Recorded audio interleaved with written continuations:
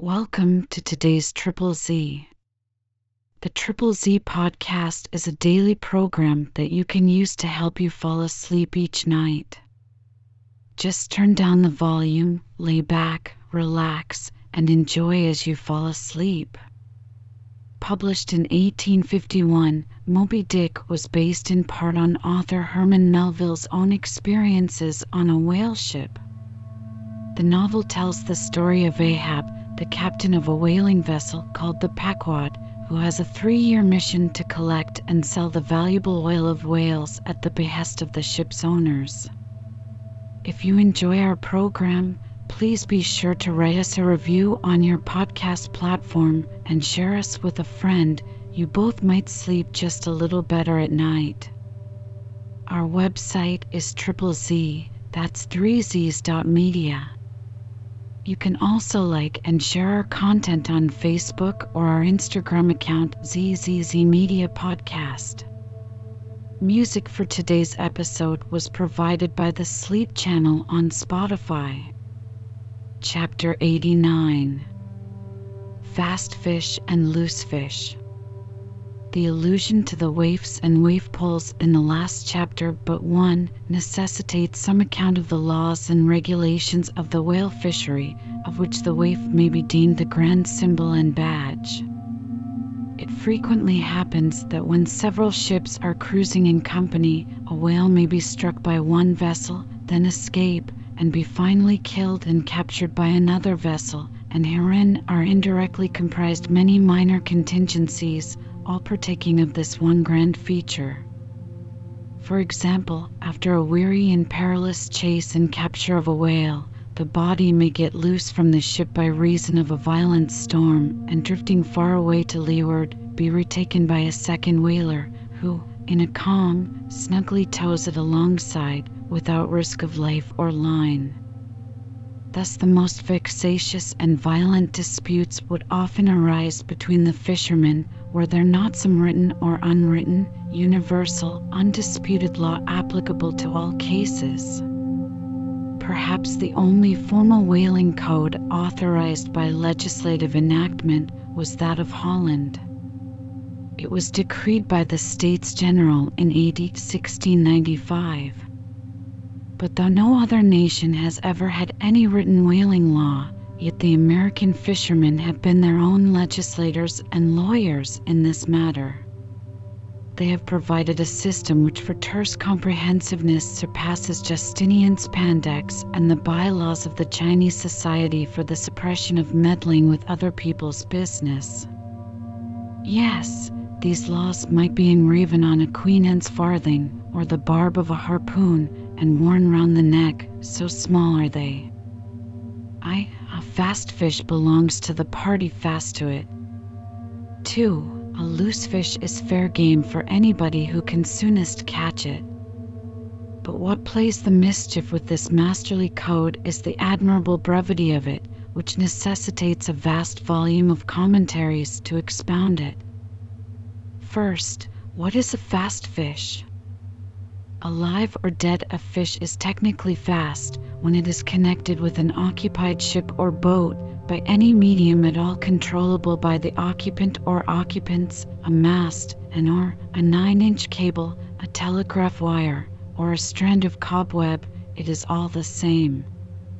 Likewise, a fish is technically fast when it bears a waif or any other recognized symbol of possession, so long as the party waifing it plainly evince their ability at any time to take it alongside, as well as their intention so to do. These are scientific commentaries, but the commentaries of the whalemen themselves sometimes consist in hard words and harder knocks, the coke upon Littleton of the fist. True, among the more upright and honorable whalemen allowances are always made for peculiar cases, where it would be an outrageous moral injustice for one party to claim possession of a whale previously chased or killed by another party. But others are by no means so scrupulous. Some 50 years ago there was a curious case of whale trover litigated in England, wherein the plaintiff set forth that after a hard chase of a whale in the northern seas, and when indeed the plaintiffs, had succeeded in harpooning the fish, they were at last, through peril of their lives, obliged to forsake not only their lines, but their boat itself. Ultimately, the defendants, the crew of another ship, came up with the whale, struck, killed, seized, and finally appropriated it before the very eyes of the plaintiffs. And when those defendants were remonstrated with, their captain snapped his fingers in the plaintiffs' teeth and assured them that by way of doxology to the deed he had done, he would now retain their line, harpoons, and boat, which had remained attached to the whale at the time of the seizure. Wherefore the plaintiffs now sued for the recovery of the value of their whale, line, harpoons, and boat. Mr. Erskine was counsel for the defendants. Lord Ellenborough was the judge. In the course of the defense, the witty Erskine went on to illustrate his position by alluding to a recent con case wherein a gentleman, after in vain trying to bridle his wife's viciousness, had at last abandoned her upon the seas of life, but in the course of years, repenting of that step, he instituted an action to recover possession of her. Erskine was on the other side, and he then supported it by saying that though the gentleman had originally harpooned the lady, and had once had her fast, and only by reason of the great stress of her plunging viciousness had at last abandoned her, yet abandon her he did, so that she became a loose fish, and therefore when a subsequent gentleman re-harpooned her, the lady then became that subsequent gentleman's property, along with whatever harpoon might have been found sticking in her. Now in the present case, Erskine contended that the examples of the whale and the lady were reciprocally illustrative of each other.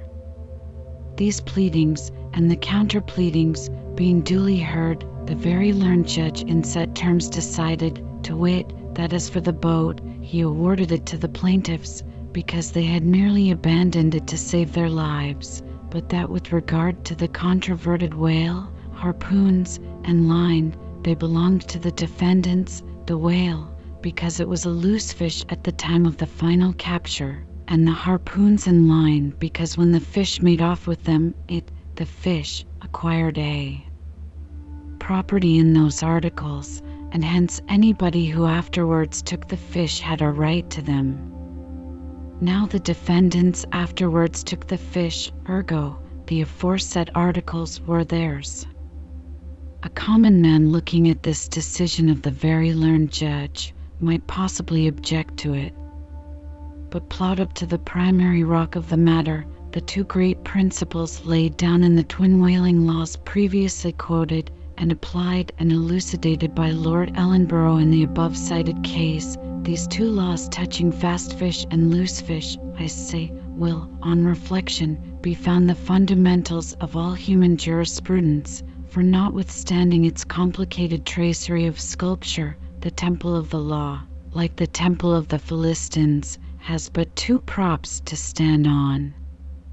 Is it not a saying in everyone's mouth, possession is half of the law, that is, regardless of how the thing came into possession? But often possession is the whole of the law. What are the sinews and souls of Russian serfs and Republican slaves but fast fish, whereof possession is the whole of the law? What to the rapacious landlord is the widow's last mite but a fast fish? What is yonder undetected villain's marble mansion with a door plate for a waif? What is that but a fast fish? What is the ruinous discount which Mordecai, the broker, gets from poor Woebegone, the bankrupt, on a loan to keep Woebegone's family from starvation? What is that ruinous discount but a fast fish? What is the Archbishop of Savesell's income of £100,000 seized from the scant bread and cheese of hundreds of thousands of broken-backed labourers, all sure of heaven without any of Savesell's help? What is that globular 100,000 but a fast fish? What are the Duke of Dunder's hereditary towns and hamlets but fast fish? What to that redoubt harpooner, John Bull, is poor Ireland but a fast fish? What to that apostolic lancer, Brother Jonathan, is Texas but a fast fish? And concerning all these, is not possession the whole of the law? But if the doctrine of fast fish be pretty generally applicable, the kindred doctrine of loose fish is still more widely so. That is internationally and universally applicable. What was America in 1492 but a loose fish, in which Columbus struck the Spanish standard by way of waving it for his royal master and mistress? What was Poland to the Tsar? What Greece to the Turk? What India to England? What at last will Mexico be to the United States? All loose fish. What are the rights of man and the liberties of the world but loose fish? What all men's minds and opinions but loose fish? What is the principle of religious belief in them but a loose fish? What to the ostentatious smuggling verbalists are the thoughts of thinkers but loose fish? What is the great globe itself but a loose fish? And what are you, reader, but a loose fish and a fast fish, too? Chapter 90. Heads or tails? De Bellina vero sufficit, Hesirex habi capit, et regina caudam. Bracton, L. 3. C. 3. Latin from the books of the laws of England, which taken along with the context, means that of all whales captured by anybody on the coast of that land, the king, as honorary grand harpooner, must have the head, and the queen be respectfully presented with the tail. A division which, in the whale, is much like having an apple. There is no intermediate remainder. Now as this law, under a modified form, is to this day in force in England, and as it offers in various respects a strange anomaly touching the general law of fast and loose fish, it is here treated of in a separate chapter, on the same courteous principle that prompts the English railways to be at the expense of a separate car, specially reserved for the accommodation of royalty. In the first place, in curious proof of the fact that the above-mentioned law is still in force, I proceed to lay before you a circumstance that happened within the last 2 years. It seems that some honest mariners of Dover, or Sandwich, or some one of the Cinque Ports, had after a hard chase succeeded in killing and beaching a fine whale which they had originally descried afar off from the shore. Now the Cinque Ports are partially or somehow under the jurisdiction of a sort of policeman or beadle called a Lord Warden. Holding the office directly from the Crown, I believe all the royal emoluments incident to the Cinque Port territories become by assignment his.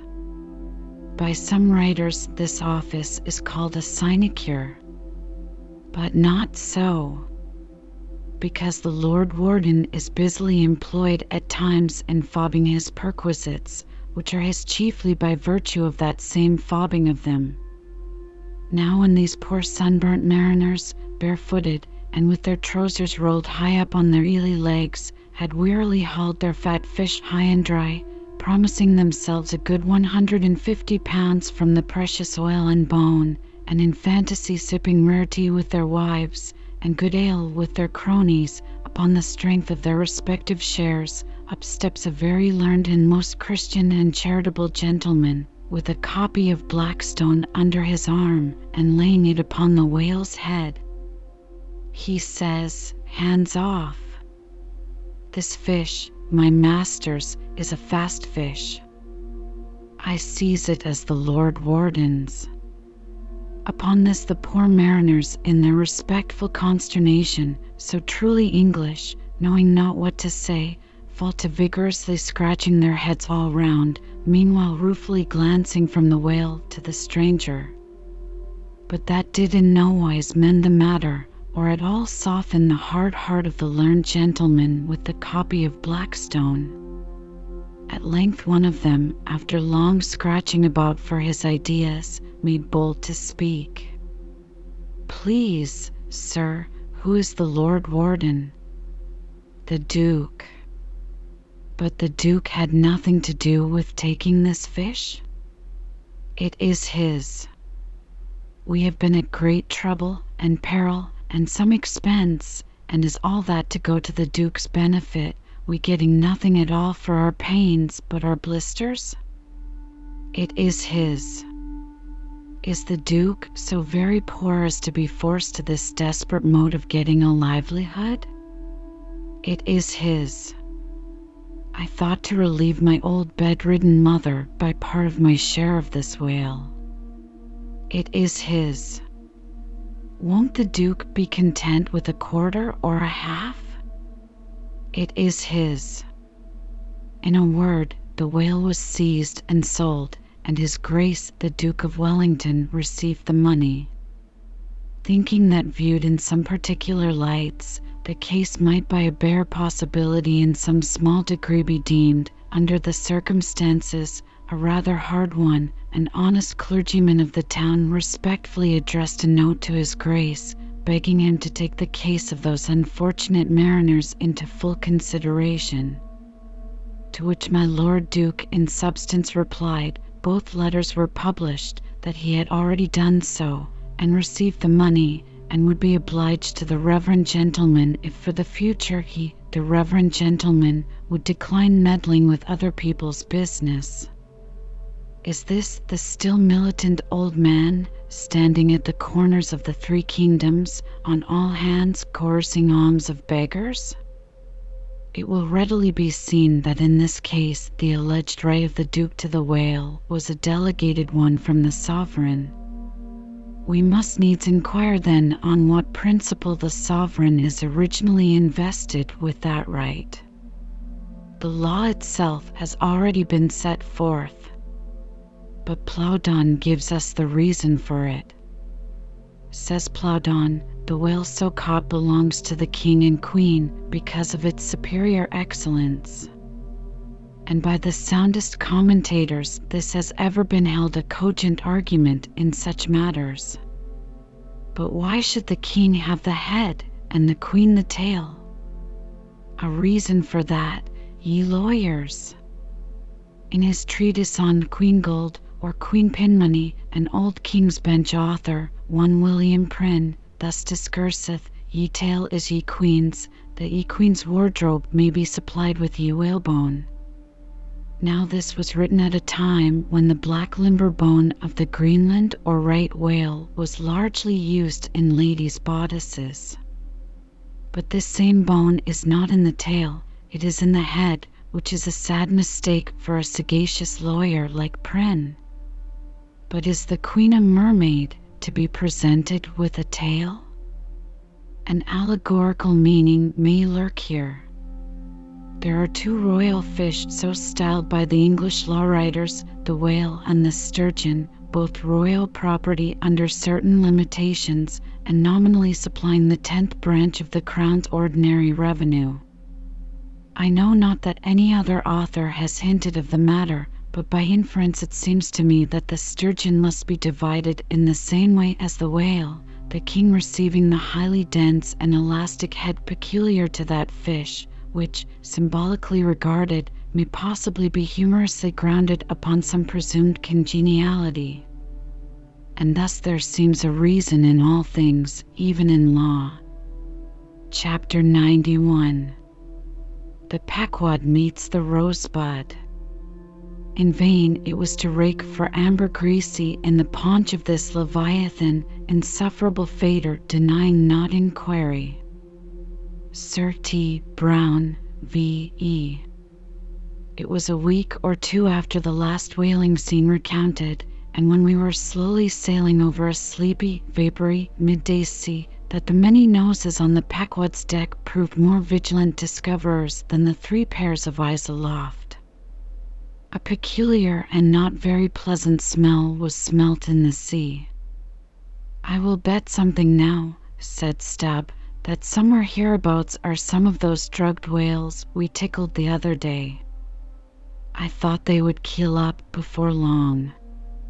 Presently, the vapors in advance slid aside, and there in the distance lay a ship whose furled sails betokened that some sort of whale must be alongside. As we glided nearer, the stranger showed French colors from his peak, and by the eddying cloud of vulture seafowl that circled and hovered and swooped around him, it was plain that the whale alongside must be what the fishermen call a blasted whale, that is, a whale that has died unmolested on the sea, and so floated an unappropriated corpse. It may well be conceived what an unsavory odor such a mass must exhale, worse than an Assyrian city in the plague, when the living are incompetent to bury the departed. So intolerable indeed is it regarded by some that no cupidity could persuade them to moor alongside of it. Yet are there those who will still do it, notwithstanding the fact that the oil obtained from such subjects is of a very inferior quality, and by no means of the nature of attar of rose. Coming still nearer with the expiring breeze, we saw that the Frenchman had a second whale alongside, and this second whale seemed even more of a nosegay than the first. In truth, it turned out to be one of those problematical whales that seem to dry up and die with a sort of prodigious dyspepsia or indigestion, leaving their defunct bodies almost entirely bankrupt of anything like oil. Nevertheless, in the proper place we shall see that no knowing fisherman will ever turn up his nose at such a whale as this, however much he may shun blasted whales in general. The Pequod had now swept so nigh to the stranger that Stubb vowed he recognized his cutting spade pole entangled in the lines that were knotted round the tail of one of these whales. "There's a pretty fellow, now," he banteringly laughed, "standing in the ship's bows. There's a jackal for ye." I well know that these crapauds of Frenchmen are but poor devils in the fishery, sometimes lowering their boats for breakers, mistaking them for sperm whale spouts, yes, and sometimes sailing from their port with their hold full of boxes of tallow candles and cases of snuffers, foreseeing that all the oil they will get won't be enough to dip the captain's wick into. We all know these things, but look ye, here's a crapo that is content with our leavings, the drugged whale there, I mean. Aye, and is content too with scraping the dry bones of that other precious fish he has there. Poor devil! I say, pass round a hat, someone, and let's make him a present of a little oil for dear charity's sake. For what oil he'll get from that drugged whale there wouldn't be fit to burn in a jail, no, not in a condemned cell. And as for the other whale, why, I'll agree to get more oil by chopping up and trying out these 3 masts of ours than he'll get from that bundle of bones, though, now that I think of it, it may contain something worth a good deal more than oil, yes, ambergris. I wonder now if our old man has thought of that. It's worth trying. Yes, I'm for it, and so saying he started for the quarter-deck. By this time, the faint air had become a complete calm, so that whether or no, the Pequod was now fairly entrapped in the smell, with no hope of escaping except by its breezing up again. Issuing from the cabin, Stubb now called his boat's crew, and pulled off for the stranger. Drawing across her bow, he perceived that in accordance with the fanciful French taste, the upper part of her stem-piece was carved in the likeness of a huge drooping stalk, was painted green, and for thorns had copper spikes projecting from it here and there, the whole terminating in a symmetrical folded bulb of a bright red color. Upon her headboards, in large gilt letters, he read Boughton de Rose, Rosebutton, or Rosebud, and this was the romantic name of this aromatic ship.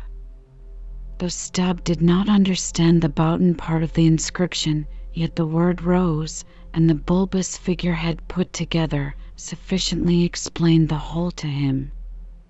"A wooden rosebud," he cried with his hand to his nose, "that will do very well, but how like all creation it smells!" Now, in order to hold direct communication with the people on deck, he had to pull round the bows to the starboard side, and thus come close to the blasted whale, and so talk over it. Arrived then at this spot, with one hand still to his nose, he bawled, "Boutender Rose, ahoy! Are there any of you Boutender Roses that speak English?" "Yes," rejoined a Guernsey man from the bulwarks, who turned out to be the chief mate. "Well, then, my Boutender Rosebud, have you seen the white whale?" "What whale?" "The white whale, a sperm whale, Moby Dick. Have you seen him?" "Never heard of such a whale." "Cachalot Blanche." "White whale, no." "Very good, then. Goodbye now, and I'll call again in a minute." Then, rapidly pulling back towards the Pequod, and seeing Ahab leaning over the quarter-deck rail awaiting his report, he moulded his two hands into a trumpet and shouted, "No, sir." "No!" Upon which Ahab retired, and Stubb returned to the Frenchman. He now perceived that the Guernsey man, who had just got into the chains and was using a cutting spade, had slung his nose in a sort of bag. "What's the matter with your nose there?" said Stubb. "Broke it?" "I wish it was broken, or that I didn't have any nose at all," answered the Guernsey man, who did not seem to relish the job he was at very much. "But what are you holding yours for?" "Oh, nothing. It's a wax nose. I have to hold it on. Fine day, ain't it?" Rather gardeny, I should say. Throw us a bunch of posies, will ye, Boutender Rose?" "What in the devil's name do you want here?" roared the Guernsey man, flying into a sudden passion. "Oh!" "Keep cool, cool?" "Yes, that's the word. Why don't you pack those whales in ice while you're working at 'em? But joking aside, though, do you know, Rosebud, that it's all nonsense trying to get any oil out of such whales? As for that dried-up one, there, he hasn't a gill in his whole carcass." "I know that well enough, but, d'ye see, the captain here won't believe it. This is his first voyage. He was a cologne manufacturer before. But come aboard, and mayhap he'll believe you, if you won't me, and so I'll get out of this dirty scrape." "Anything to oblige ye, my sweet and pleasant fellow," rejoined Stubb, and with that he soon mounted to the deck. There a queer scene presented itself. The sailors, in tasselled caps of red worsted, were getting the heavy tackles in readiness for the whales. But they worked rather slow and talked very fast, and seemed in anything but a good humour. All their noses upwardly projected from their faces like so many jib-booms. Now and then pairs of them would drop their work and run up to the masthead to get some fresh air. Some, thinking they would catch the plague, dipped oakum in coal tar, and at intervals held it to their nostrils. Others, having broken the stems of their pipes almost short off at the bowl, were vigorously puffing tobacco smoke, so that it constantly filled their olfactories. Stubb was struck by a shower of outcries and anathemas proceeding from the captain's roundhouse abaft, and looking in that direction saw a fiery face thrust from behind the door, which was held ajar from within. This was the tormented surgeon, who, after in vain remonstrating against the proceedings of the day, had bade again himself to the captain's roundhouse cabinet, he called it, to avoid the pest, but still could not help yelling out his entreaties and indignations at times. Marking all this, Stubb argued well for his scheme, and turning to the Guernsey man had a little chat with him, during which the stranger mate expressed his detestation of his captain as a conceited ignoramus, who had brought them all into so unsavory and unprofitable a pickle. Sounding him carefully, Stubb further perceived that the Guernsey man had not the slightest suspicion concerning the ambergris. He therefore held his peace on that head, but otherwise was quite frank and confidential with him, so that the two quickly concocted a little plan for both circumventing and satirizing the captain, without his at all dreaming of distrusting their sincerity. According to this little plan of theirs, the Guernsey man, under cover of an interpreter's office, was to tell the captain what he pleased, but as coming from Stubb, and as for Stubb, he was to utter any nonsense that should come uppermost in him during the interview. By this time, their destined victim appeared from his cabin. He was a small and dark, but rather delicate-looking man for a sea captain, with large whiskers and mustache, however, and wore a red cotton velvet vest with watch seals at his side. To this gentleman, Stubb was now politely introduced by the Guernsey man, who at once ostentatiously put on the aspect of interpreting between them. "What shall I say to him first?" said he.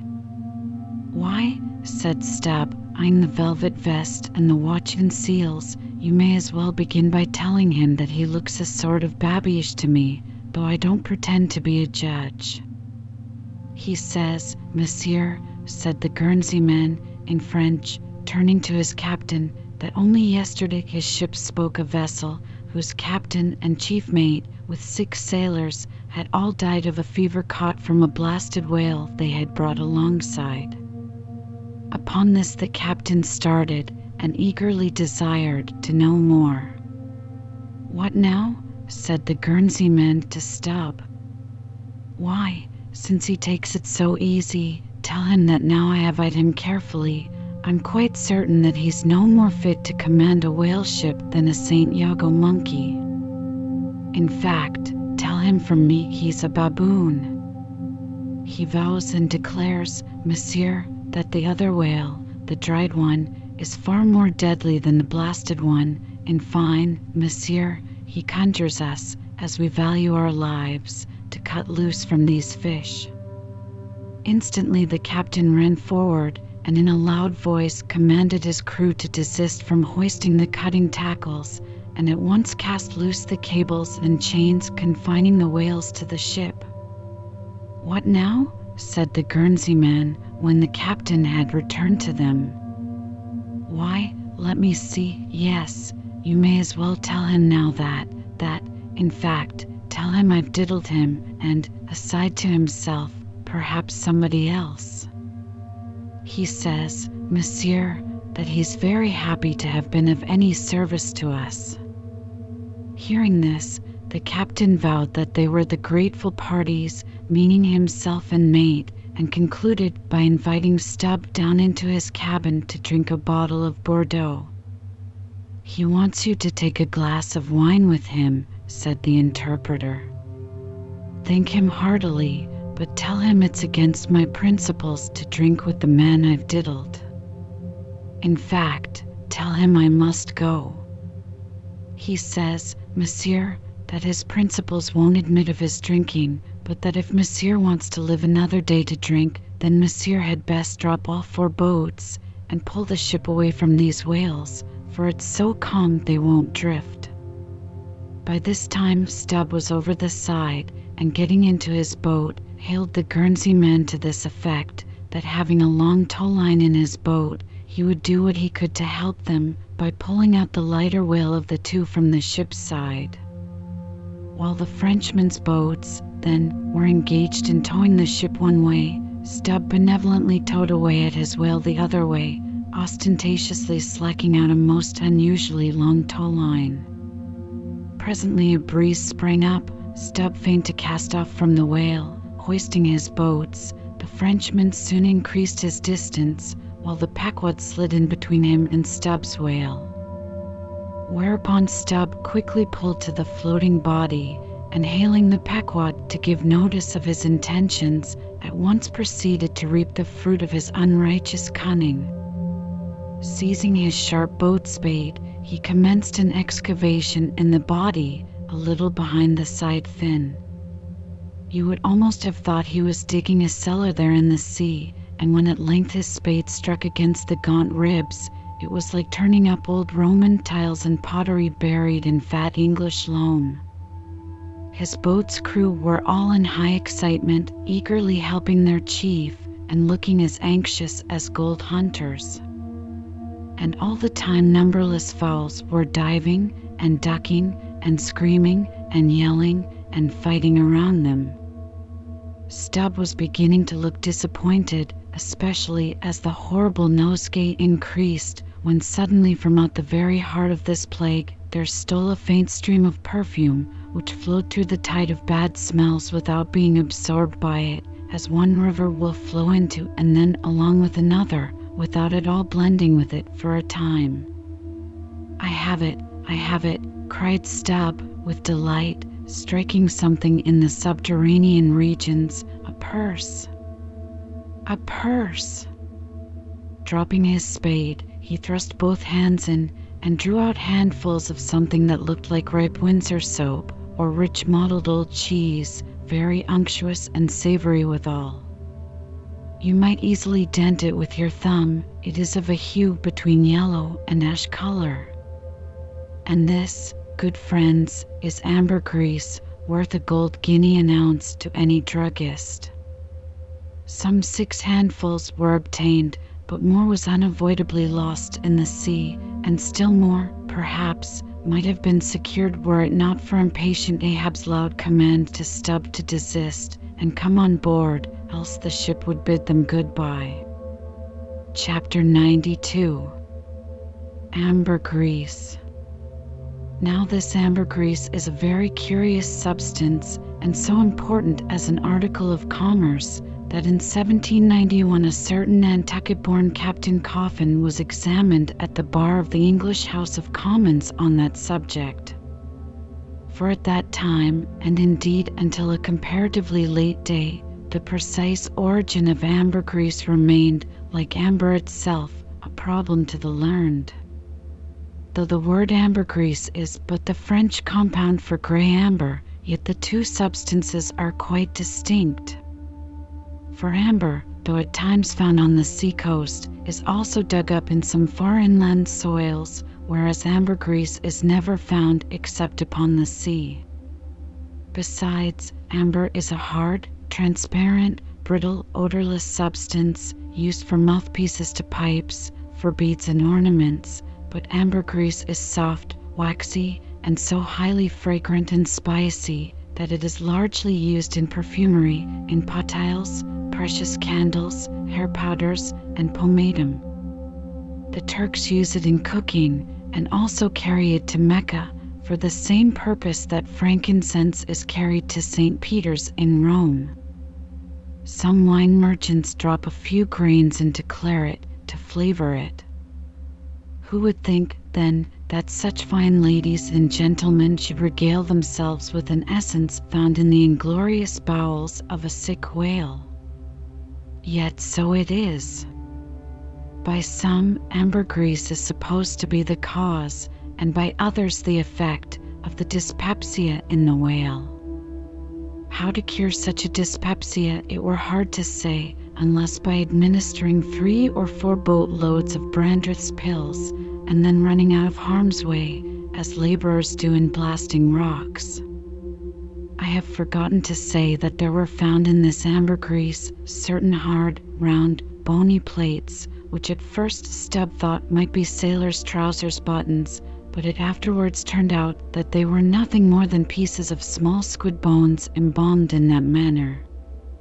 Now that the incorruption of this most fragrant ambergris should be found in the heart of such decay, is this nothing?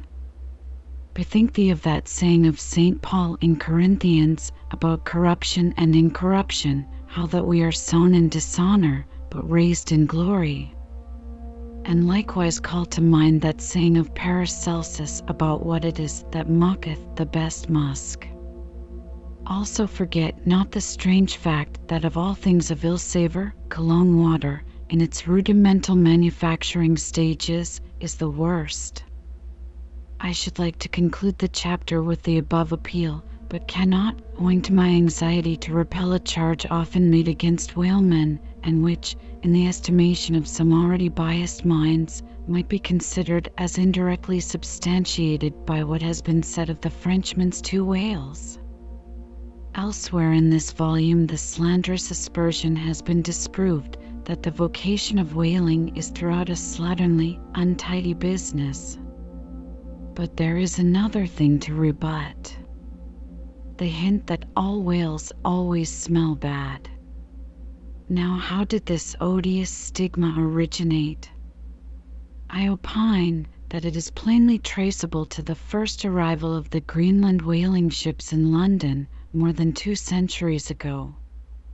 Because those whalemen did not then, and do not now, try out their oil at sea as the southern ships have always done, but cutting up the fresh blubber in small bits, thrust it through the bungholes of large casks, and carry it home in that manner, the shortness of the season in those icy seas, and the sudden and violent storms to which they are exposed, forbidding any other course.